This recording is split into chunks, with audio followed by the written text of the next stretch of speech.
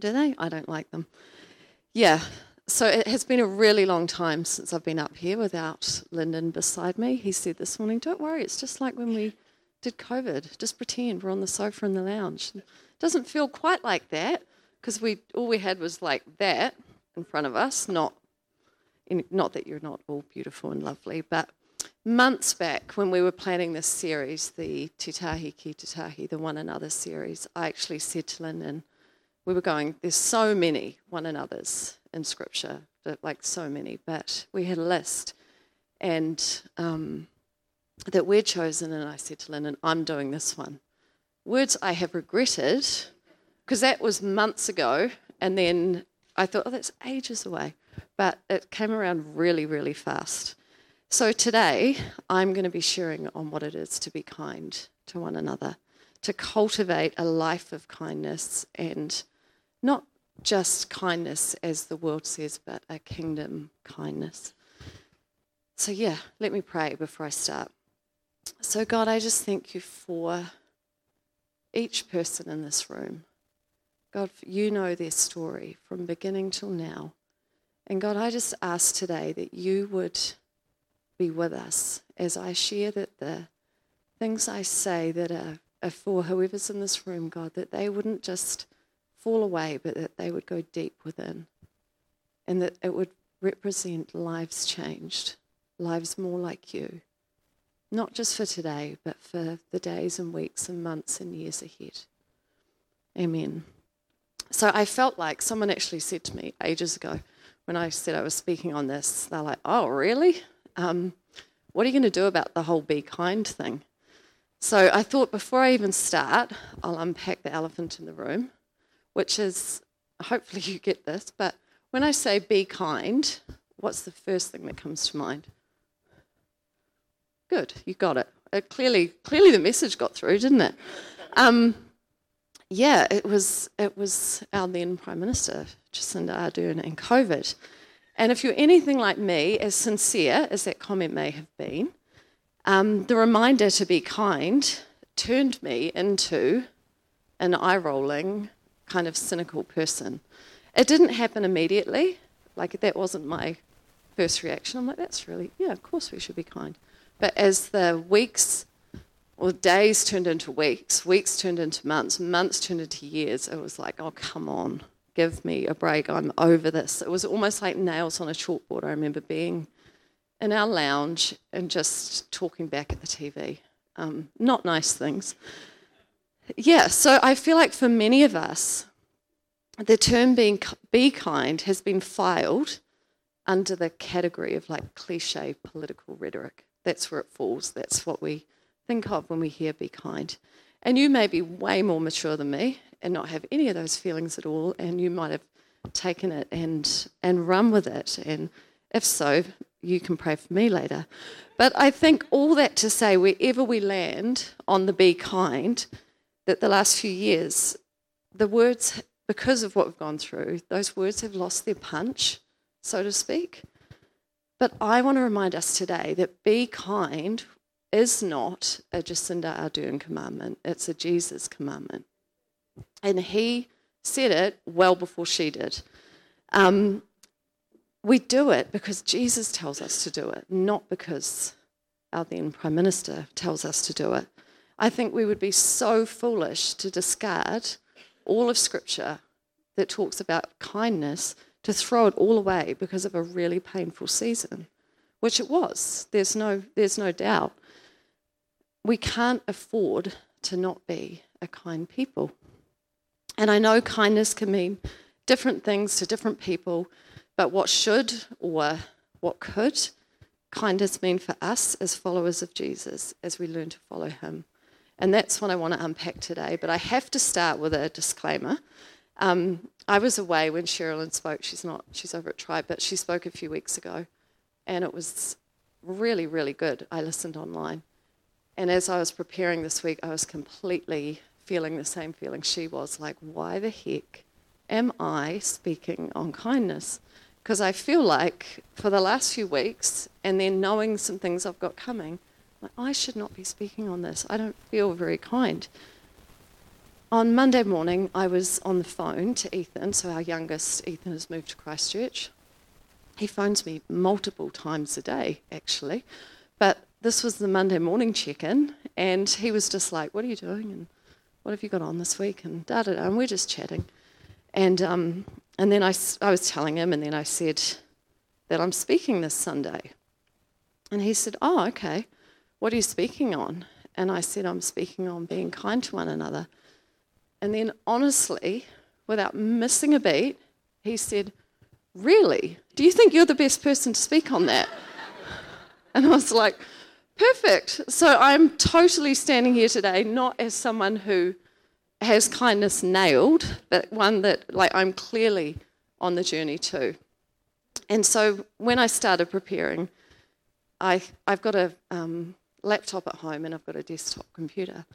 And I thought I had saved my message on my laptop, and I was trying to find it, and I was in the search thing, and I put in kindness, because that's what I'd called it, and it pops up with Risky Kindness 2018. And I was like, what's that? And I opened it, and it was a sermon I had done in August of 2018 called Risky Kindness. I was like, oh, I should just pull this out and just do it again. I can't remember, so you won't remember. But I didn't do that. But I feel like for me, this whole thing hit a whole new level at the start of 2020.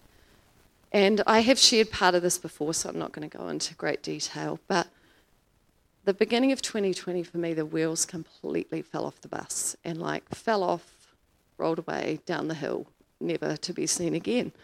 I went from someone who could juggle and hold a lot to someone who would, sometimes it was every minute, but definitely hourly. Oh, it makes me emotional. I won't look at you. I just was filled with panic attacks, and I couldn't stop crying. I had terrible anxiety, and I couldn't explain it. I know what it was now. It was this lovely thing called menopause. But it hit me and changed me forever. It began a really deep work in me, and a work that I'm so grateful for today. I felt like my pride and my strength and my capacity was all stripped out from under me. And all I could do at those lowest points was lean on the kindness of God to me. And I leaned on his mercies that are new every morning. I leaned on his promises that he won't leave me or forsake me.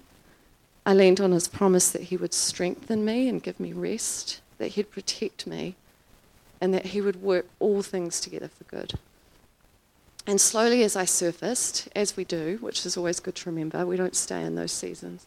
Slowly as I surfaced out of it, what shifted in me and what has changed is my confidence. And I was going through this with Lyndon in his office the other day. He said, would you say confidence or arrogance? And I was like, oh gosh, I've got such really honest people in my life. And I think he's right. I almost held an arrogance. It wasn't just confidence in my own ability, a real pride in what I could do and what I could hold, and I could be all things to all people. And it was gone, and it is gone. But what I gained instead was a really deep empathy, a compassion, and a heart of kindness to not only myself, because that's kind of where I had to begin, but to those around me. And so I'm so thankful standing here today for Jesus that I went through all of that with him and that he was with me on the journey. So today we're going to unpack this beautiful gift of the Spirit that is kindness. It's the fifth fruit of the Spirit. If you go to Galatians 5, you'll know this verse. I'm sure it will be very familiar. But Galatians 5, verses 22 to 23. But the fruit of the Spirit is love, joy, peace, patience, kindness, goodness, faithfulness, gentleness, self-control. Against such things there is no law. See, the fruits of the Spirit are a set of virtues, and kindness, it's not its own virtue. It sits within them all. They are all manifestations of God's love. And it's so completely linked to love that the early Bible translators coined the word loving kindness, which was based on that word, I don't know quite how to say it because I'm not good at it, but hesed, I think that's how you say it, which means tenderness and consideration towards others, which I loved when I was preparing this because I'm like, that is what one anothering is. It's tenderness and consideration towards others. And at a base level, I think we all know what kindness is when we see it. And I certainly know, speaking from experience, that when we're on the receiving end of kindness, we feel it. And the impact that has on our lives is profound. It can be the quality of like being friendly, of being generous, of being considerate, of caring about other people. And often it involves like doing a physical act to make that known. So giving someone money to someone in need is a really kind thing to do. Complimenting someone on their appearance is also kind. Recognising the good in someone's character, or making a meal for a new mum or someone who's sick, they're all kind things to do. And listening to somebody's story, just simply the art of listening, is kind. But what do all of those examples have in common? Can anyone? I won't make you guess. They're all focused on others. They are selfless acts, and they benefit the one with whom they're aimed at. With all the fruits of the Spirit, the kindness we see in the Scriptures, God's version of kindness, goes beyond our cultures. And I think that was kind of the clash with COVID. We kind of had a kindness based on our culture, not a kindness based on the kingdom of God. I think God's kingdom kindness adds extra characteristics that set it apart.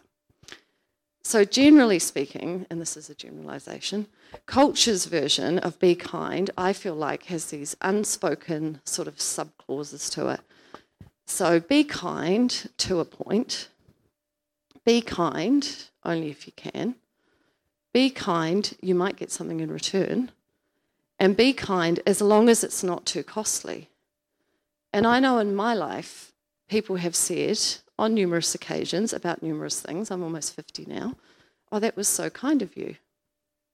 And like, for example, when the kids were younger, and it's kind of I think most of us could relate to this, but a friend would phone and say, hey, could you pick up one of my kids when you pick your kids up from school? And you're like, yeah, sure, I can do that.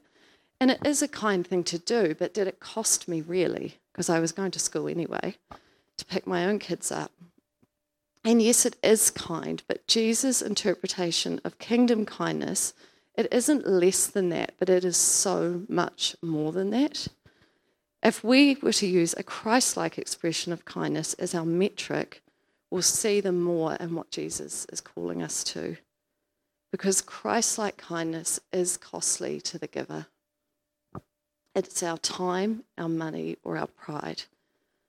And a story that I think we will be familiar with that exemplifies this so well is the Good Samaritan from Luke 10.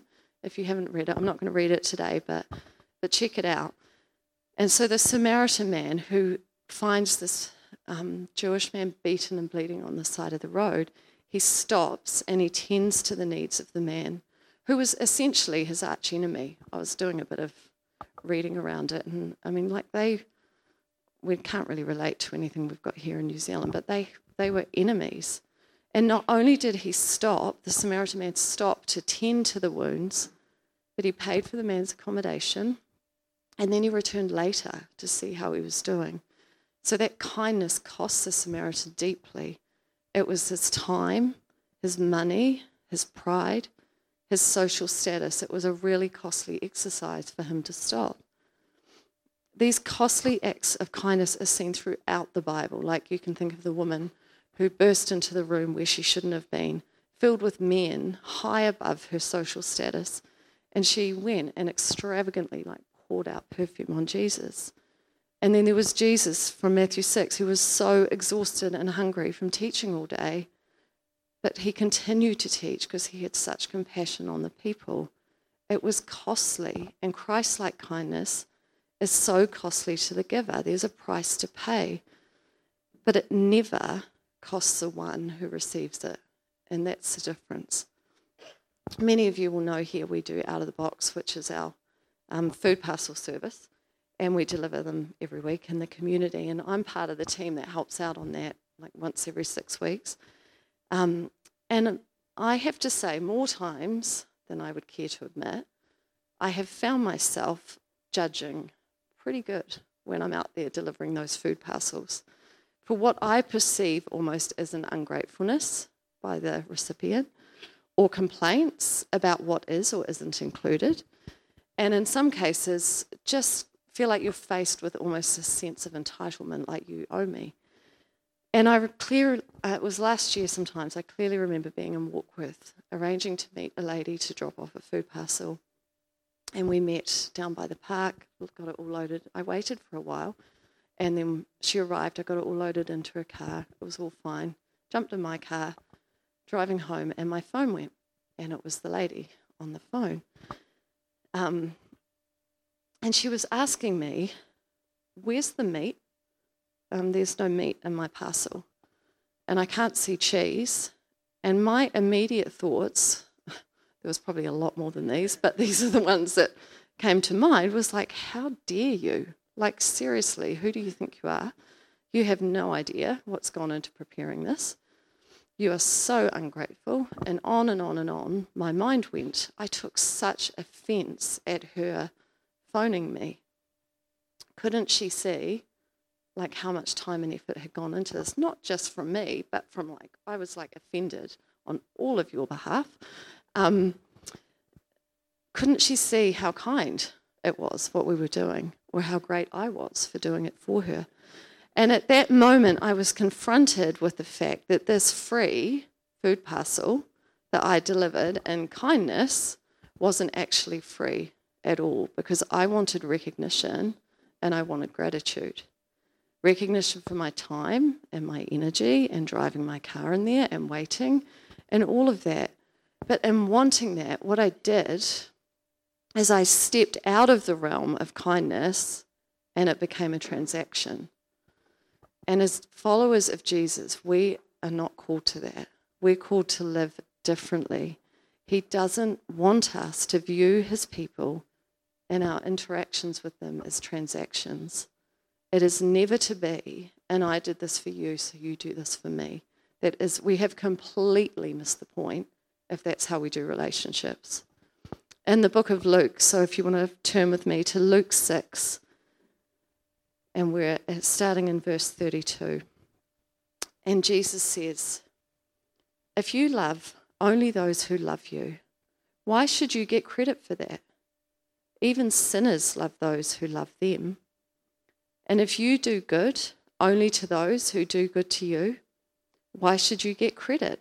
Even sinners do that much. And if you lend money only to those who can repay you, why should you get credit?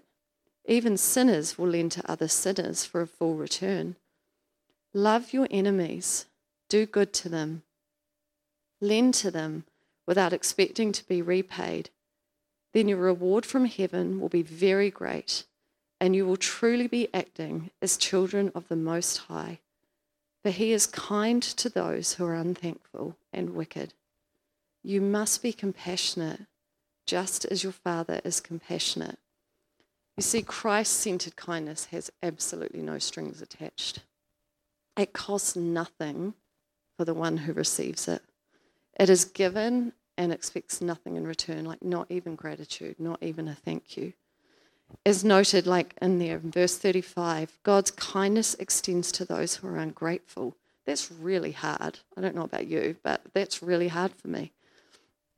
In the same verse, Jesus says that God's kindness is extended to those who are wicked, and other translations use the word evil. It's another way of saying that God's kindness is extended and available to absolutely everyone. Because kindness is who God is. It is the way his heart leans. It's how he treats everyone. It's who he is and not just what he does. It's his disposition.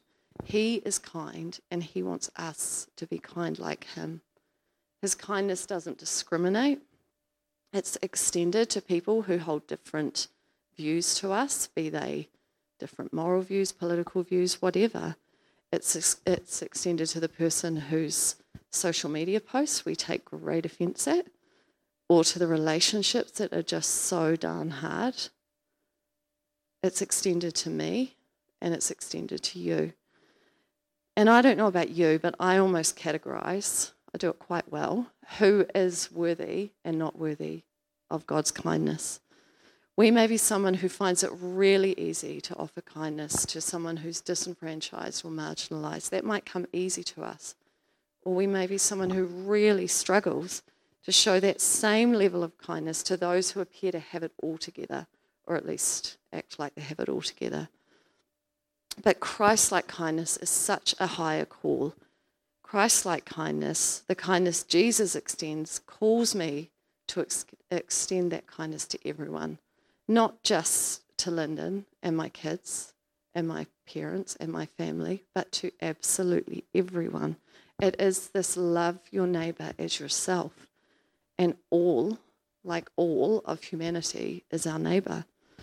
And where our culture says some are more worthy, God says everyone is worthy of his kindness. A kindness that costs us and seeks nothing in return, because the cost is so worth it, because people are worth it. We get to determine in advance that our treatment of people will not be defined by their treatment of us. It's the same kindness shown to us by God through Jesus. In Philippians 2, verses 6 to 8, it says, Jesus, who being in very nature God, did not consider equality with God something to be used to his own advantage. Rather, he made himself nothing by taking the very nature of a servant, being made in human likeness, and being found in appearance as a man.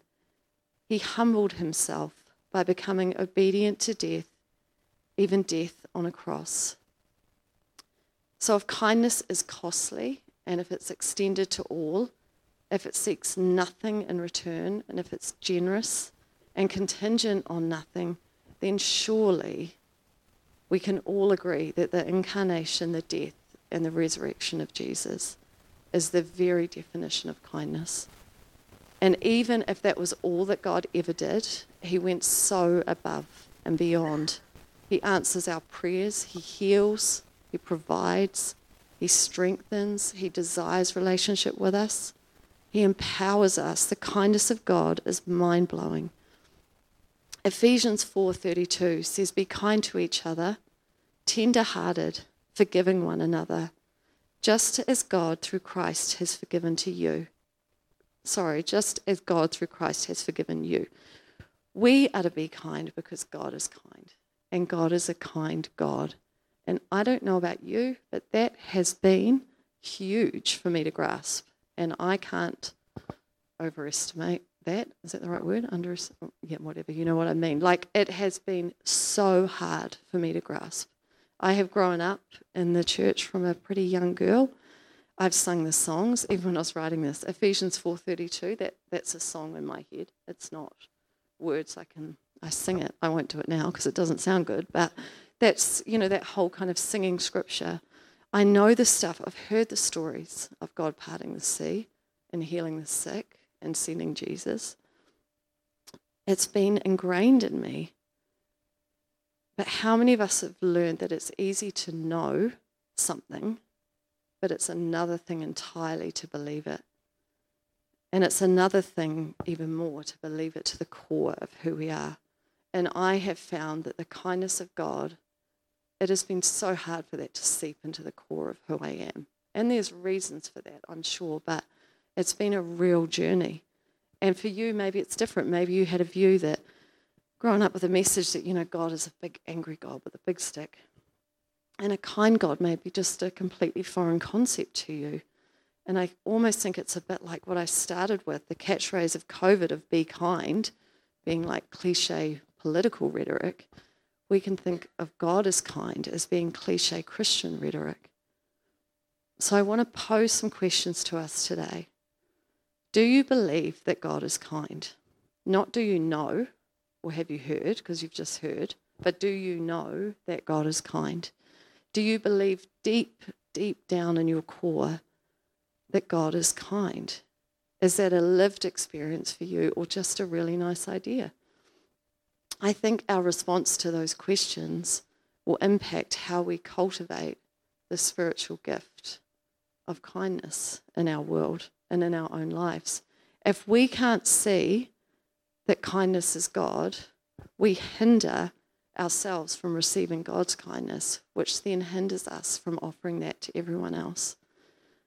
If the notion that God is kind isn't a lived experience for you, I just really want to suggest two things that I really pray will be helpful. And the first one is to talk to someone. Talk to a friend, talk to me, talk to someone who can pray with you. And secondly, and probably more importantly, talk to God about it. I had supervision a couple of weeks ago, and I just whinge for an hour on supervision, but it's great. And I was saying to Louise, I said, something had happened, and I said, I just wish they'd talk to me. And she immediately said to me, don't you think that's probably how God feels about you, Angela, a lot? Do you reckon he probably just says, why don't you just tell me, like talk to me, tell me about it? And so I invite you to do that. Sit with him, wait on him, tell him where you're at with it, tell him what you're feeling, tell him what you're not feeling, but you wished you were feeling. Take all of those things to him. He can take it. I know for me, I've wrestled this out with God about him being kind. I've asked him to open my eyes to his life-changing kindness, and he's done it for me. And I know if he can do it for me, because I'm no one special, he can do it for you. He wants us to come to him with this stuff. And there may be some of you in the room who just are sitting here going, I've pretty much got kindness nailed. Not in an arrogant way, as Lyndon would say, maybe like I would have once said. But maybe you've experienced his kindness and you live out of that place really deeply. But as our faith matures and grows, so should our actions mature and grow.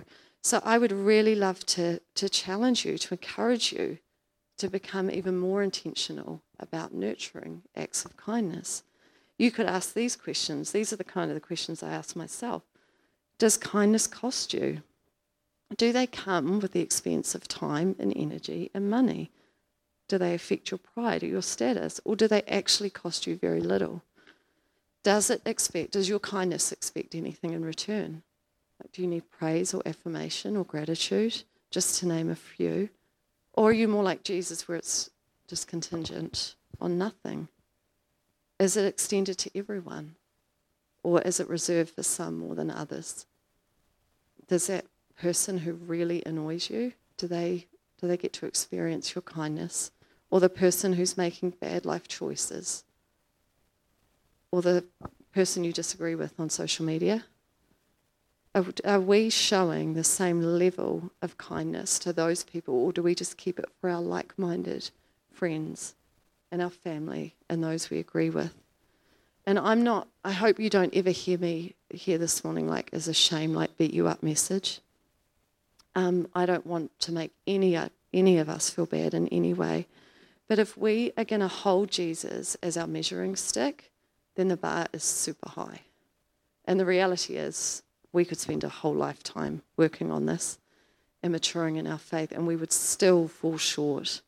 But I would just want to today encourage us, like draw us back to what is God's expression of kindness, and that we would be a people who use that as our metric of kindness, not our culture around us as our metric of kindness. And I want to encourage you that you can do it. When I was reading this, I've read it a lot of times, I was thinking, I make it sound like I was once a horrible person. And I don't think I was I? Where's my kids? But this year, on your birthday, well, I don't know about you, but some birthdays come and go, and you're like, oh, that's nice. It's a nice birthday. This year, I had my birthday in July, 49, my last year of my 40s. And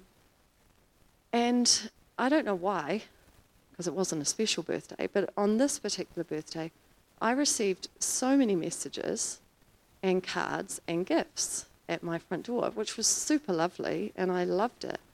And that night, because I love reading a card or reading words, and I was sitting on the sofa and I was looking through my messages and I was reading the cards that I got. And I actually said to Lyndon, I feel so overwhelmed. Because for not all, but most of the messages and cards I'd received mentioned my kindness. And I was like, wow, God, you have actually changed me and worked in me. I've gone from being this very self-sufficient, strong, stoic, actually lacked probably a huge amount of empathy. How I used to just think everyone could do what I could do, and if you can't, well, you're useless. That was pretty much how I summed it up. And so God has taken all of that away. And I just would love us to imagine what our community would look like if we all grasped this lived experience of God is kind and that his extravagant kindness is extended to everyone.